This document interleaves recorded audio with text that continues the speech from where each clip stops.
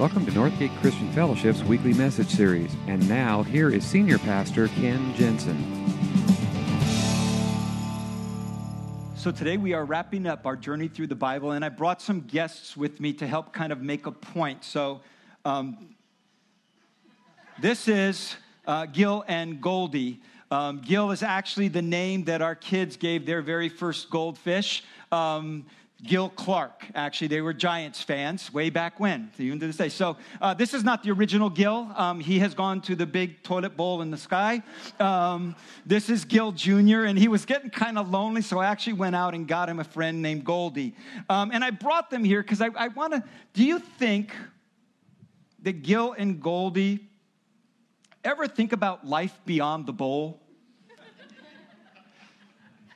I mean, you think they ever wonder if maybe there isn't a grander, more beautiful place, that maybe they were made for something more? Do you think it would change their lives at all to know that there was something like this? I mean, would it be cruel for me to kind of show them that? I mean, they've got a pretty good life. They get fed from above every day, you know. But would it change their lives? Would it matter to them if they learned that they were made for something more? I'll set them down there and let them ponder that for the next half hour or so. Because they were made for something more. You were made for something more than life in the bowl. You were made for something more than the life that you see and experience on this earth. You were created for eternity. This year we've been going through the whole Bible from Genesis to Revelation, and we began all the way back in Genesis with the very, very first sentence in the Bible. In the beginning, God created the heavens and the earth. And then we come to the very end of the Bible, to the book of Revelation, one of the last chapters, chapter 21, and it says, "Then I saw a new heaven and a new earth, for the first heaven and the first earth were passed away." That Genesis and Revelation are kind of like the bookends to life on this earth, the life of human history, the story, God's unfolding story of redemption through human history. That we were created in the beginning for something more, that we lost because of our sin, because of our self-will, because of our desire to do things our own way instead of God's way. That we want to determine what was right and wrong for ourselves. And every one of us in this room have made that same mistake. But God, through human history, has been redeeming and restoring and renewing. And someday it will come to fruition. So today, I want to talk about eternity. I want to talk about heaven. We kind of think of Genesis as the book of beginnings and the book of Revelation as the book of endings, but actually, as we're going to discover today, it's really not so much about an ending as it is about a new beginning. And so if you want to take your Bibles and turn to Revelation chapter 21, I believe, by the way, Revelation 21 and 22 just are not that well known, we're not as familiar with it as we should be. And I think part of the reason for that is people have gotten so fascinated with what goes on before that in the book of Revelation. We get so excited about figuring out the mark of the beast and the four horsemen of the apocalypse and dragons and scrolls and lambs and all this other stuff that by the time we get to chapter 21, everybody's just kind of tired. But I think 21 and 22 are really the point of all of it. And we're going to pick it up there. Revelation 21, beginning in verse 1. If you've got your copy of the story, page 467, John wrote this. John, who received the revelation, said, "Then I saw a new heaven and a new earth. For the first heaven and the first earth had passed away, and there was no longer any sea. I saw the holy city, the new Jerusalem, coming down out of heaven from God, prepared as a bride beautifully dressed for her husband. And I heard a loud voice from the throne saying, 'Look, God's dwelling place is now among the people, and he will dwell with them. They will be his people, and God himself will be with them and be their God. He will wipe every tear from their eyes. There will be no more death or mourning or crying or pain, for the old order of things has passed away.'" Then he who was seated on the throne said, I am making everything new. Then he said, write this down, for these words are trustworthy and true. He said to me, it is done. I am the Alpha and the Omega, the beginning and the end. To the thirsty, I will give water without cost from the spring of the water of life. Those who are victorious will inherit all this, and I will be their God, and they will be my children. But the cowardly, the unbelieving, the vile, the murderers, the sexually immoral, those who practice magic arts, the idolaters, and all liars will be consigned to the fiery lake of the burning sulfur. This is the second death. Tim Keller says, the way that you live your life now is largely defined and determined by what you believe about your future. And I believe that's true. The way that you and I live our lives now really is pretty much determined about what we believe about our future. So today I want to talk about our future. I want to talk about eternity. I want to talk about heaven, what we understand and what we learn about heaven in Scripture. But not just about someday. What I want to talk about is how that belief and that hope and that trust impacts our lives here and now on a daily basis. Now I want to start with this idea, that heaven will bring the fulfillment of a growing and flourishing life. John writes, I saw the holy city, the new Jerusalem, coming down out of heaven from God, prepared as a bride, beautifully dressed for her husband. Now, you might want to circle that phrase, coming down, because I think that is a radically different idea than what most of us picture when we think of heaven. Most of us kind of picture this idea of white-robed souls floating up into heaven where we will sit on clouds and strum harps for eternity. But what John sees and what John tells us is, no, it's not we who go up to heaven. It's that heaven comes down to us. In other words, that there is a new reality. The old things are passed away, but something new has come. And what we live in eternity is not a floating around in the air, sitting on clouds kind of existence, but we live a bodily existence. We run, we walk, we dance, we hug. And we know this because we look at Jesus' resurrected body, and he was a very real person. He was not a ghost. He said to his disciples, look at my hands, touch my side. In fact, later on, it says that he had a meal. He had breakfast of fish with his disciples. And it didn't just kind of slip through him. He ate it and digested it. He was bodily resurrected, and our eternity is going to be a bodily resurrection. We will not be disembodied spirits drifting around.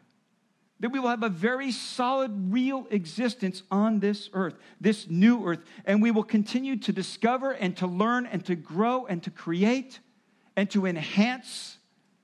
Because you see, that's what God intended at the very, very beginning. When God created Adam, he placed him in the garden. He said, now be fruitful and multiply, fill the earth and govern it.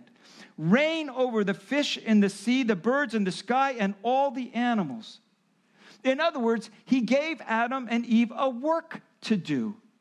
That your work is not a part of the curse. It is part of your creation. God has gifted you and given you talents and abilities and an intellect. He has given you a certain amount of time. He has given you all these resources. And he intends for you to use them. That I believe in eternity, we will continue to learn and to grow and to discover and to enhance and to beautify creation in the same way that we were intended to at the very beginning. When God created Adam and Eve, he said, be fruitful, multiply, reign over the earth. And then we get a picture of it. It says that God brought each of the animals that he had created and brought them to Adam to name. Now, why did God do that? Did God run out of ideas? No. It's kind of like when you give your kid a pet, like Gil. and part of the thing you give it to your child, you want to see what they will name him. What he will name him, because it becomes theirs. And so I think God, the very first thing he does is he gives Adam this responsibility. And he says, now you choose the names for each of these animals. And Rob Bell writes about it. He says, can you imagine the scene as God brings each animal one by one in front of Adam? He says, now what do you want to name this one? That's a hippopotamus. Okay. Not what I would have gone with, but it's your call. We'll go with hippopotamus. Brings in the next one. What do you want to call this one? Let's call that a duck-billed platypus. Okay, duck-billed platypus it is. And move them on down through the creation, and kind of runs out of these big fancy words and gets down kind of towards the end and brings the next one by and he says, "Now, what do you want to name this one?" He goes, "We'll call that one a dog." Dog? It's my name spelled backwards. Okay, we'll go with dog. Now, what about this one? We'll call that one cat. Cat, where did that come from? I didn't create that.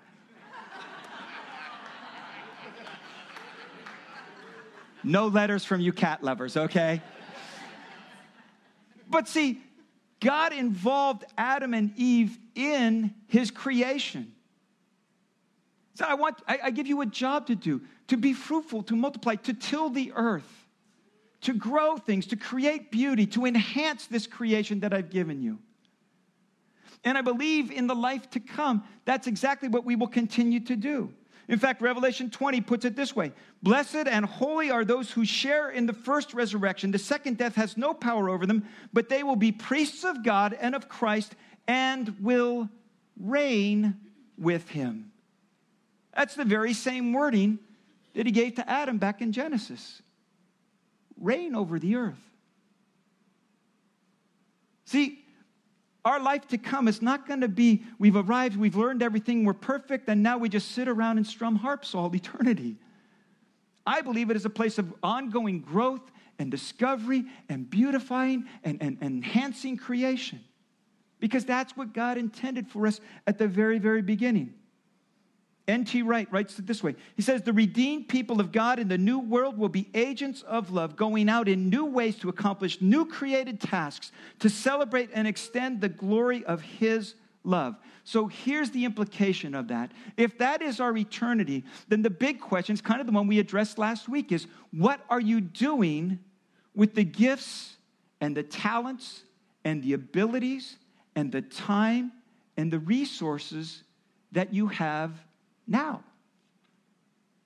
See, because if that is our eternity, and that's what God intends for us, then it seems to me that our life on this earth should not be just filled with this thing of, just collecting green pieces of paper with pictures of dead presidents on it.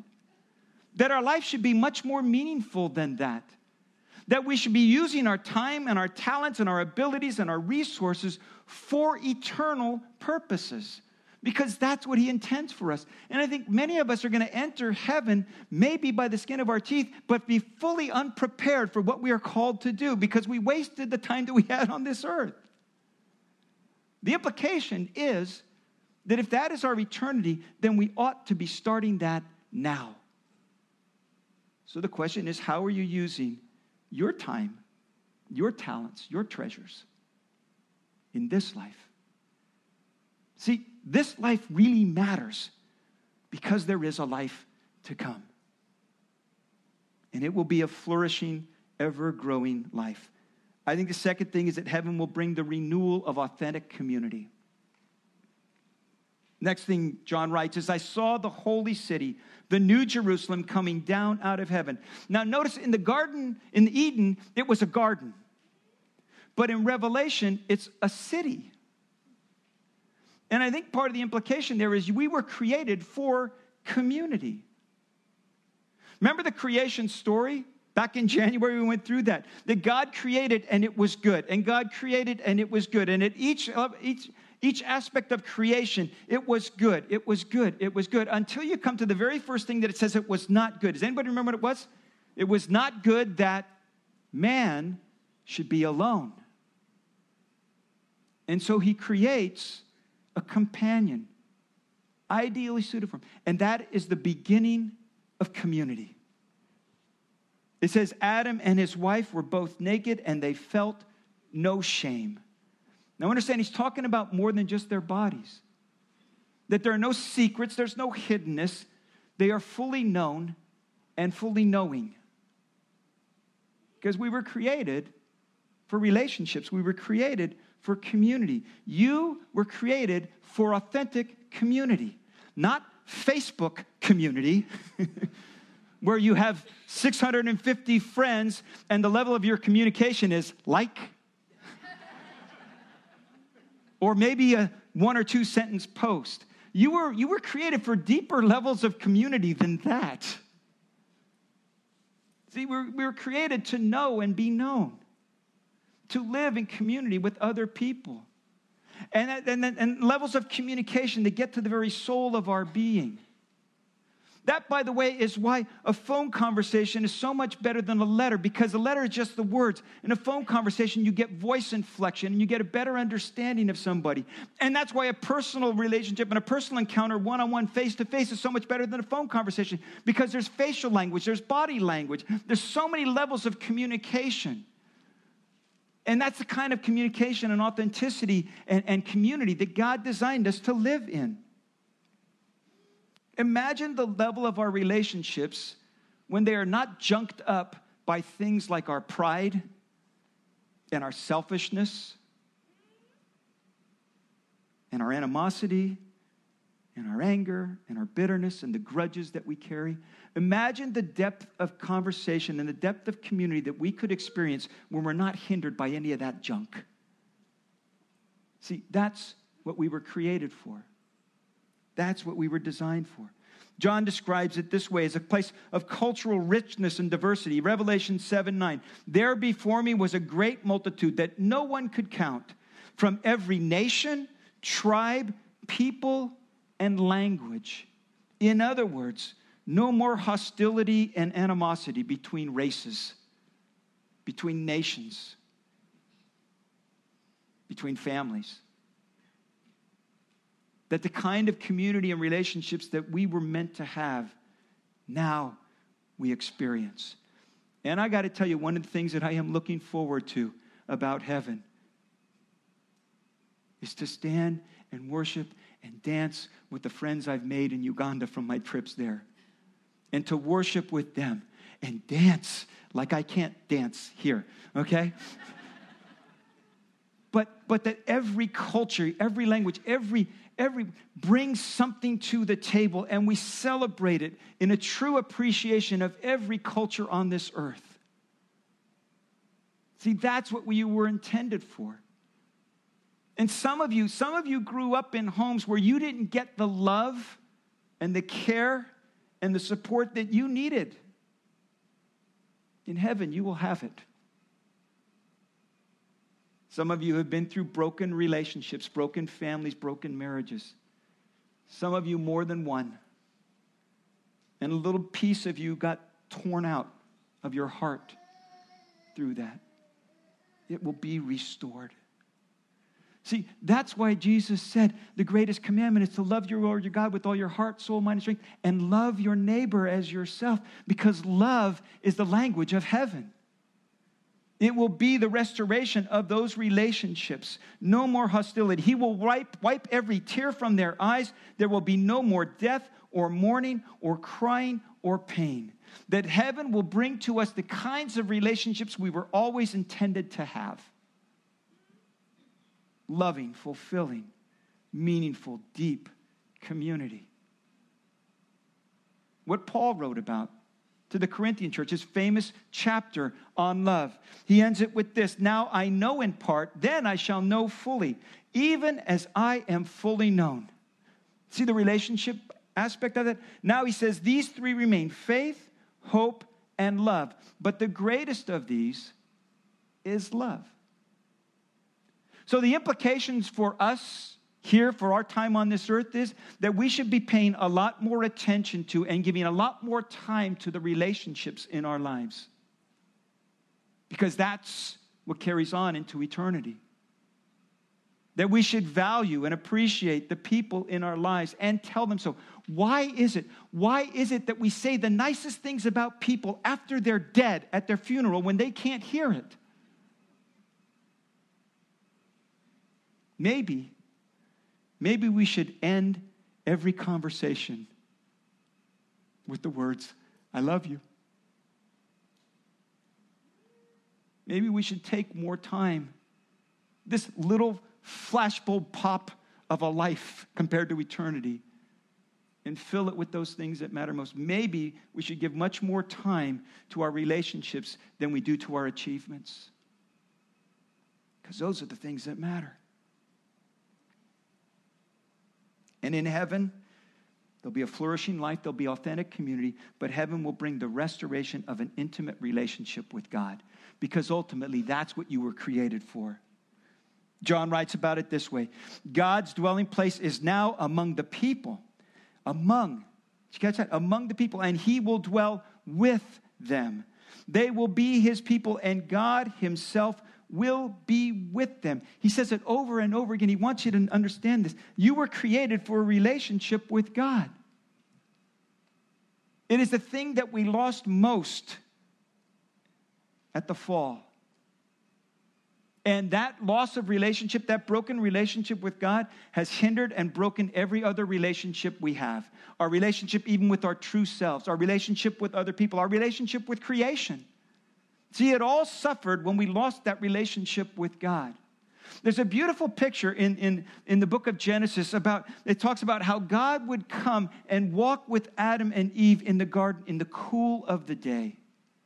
That is a picture of relationship. It's a picture of intimacy. Because see, that's what friends do. Friends go for a walk. Lovers go for a walk. Families go for a walk. Because it's not about what you're doing. It's about being with. One of the family traditions we had as our kids were growing up is in the fall, usually Veterans Day, we would take the kids and we would go up to the foothills to Apple Hill. And some of you know about Apple Hill. A lot of you probably know about Apple Hill. Well, that was kind of one of our family traditions as the kids were younger. We would go up there, and there's a lot of different apple farms, ranches, and everyone has a little bit different thing for you to do. And one of the things is one of the places that we go to, they have the thing called the walking pie. It doesn't have legs. It's just kind of a smaller version of their pie, and it's fresh and it's hot, and they open up the top, and they pour fresh cinnamon sauce inside. Oh, it's a piece of heaven, okay? And they've got, their orchard is kind of on this hill, and there's this walking trail through the forest and through the leaves as they're brown and orange and yellow and red and all these different leaves and through the apple orchard and all this. And we would go for a walk with our walking pies and our kids. Because see, that's what families do. That's what people in relationship do. And that's the kind of thing that God designed for us. And when he says that he will dwell among them, he will live among them, it's that kind of an idea. The restoration of that relationship that we lost way back when. And in eternity, that relationship is healed. And because that relationship is healed, all relationships are healed. That's what God has in mind for us. See, God did the gospel. The gospel is not just about getting an entry ticket into heaven. It's about a life. It's about a life that starts here and now. The only definition we have anywhere in Scripture of eternal life comes from Jesus' prayer at the end of his life. And he is praying to the Father, and he's kind of turning over his disciples into the Father's care. And he says, I have brought them to you. I have cared for them. I have taught them. Now I am moving on. And I pray that you would keep them and you would give them this eternal life. And this is eternal life, he says, that they may know you, the one true God, and Jesus Christ whom you've sent. That it's about a relationship. And it's not something that's by and by, pie in the sky, even walking pie in the sky when I die. It's a reality that begins here and now. It's about our life here and now. Dallas Willard writes about this.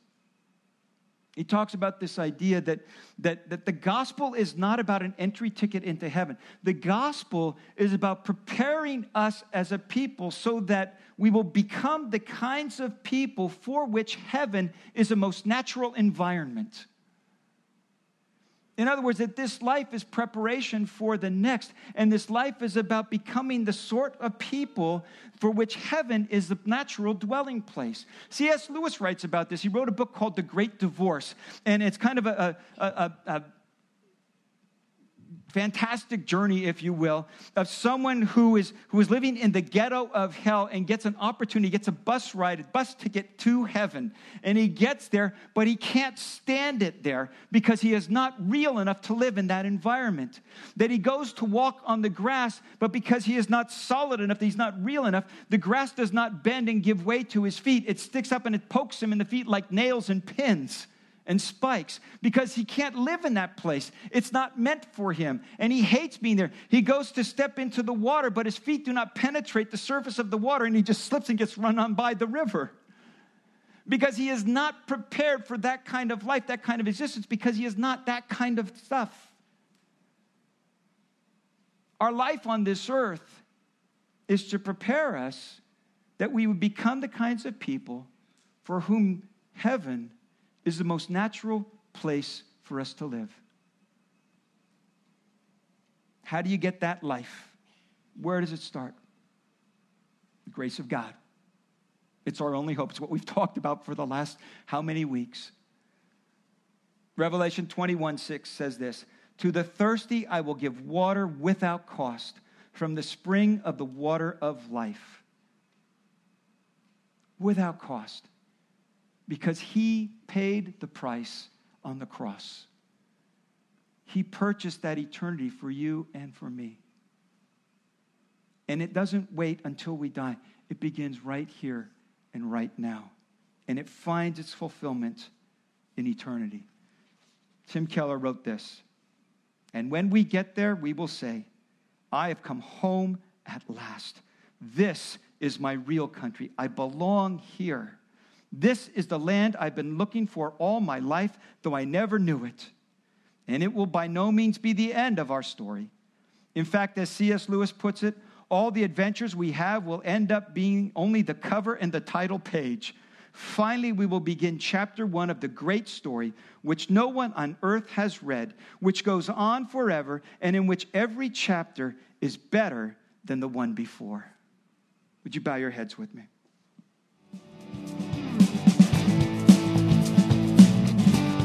Thank you for listening to this week's message. We trust that you'll join us again soon for another uplifting message from Northgate Christian Fellowship, located in Benicia, California.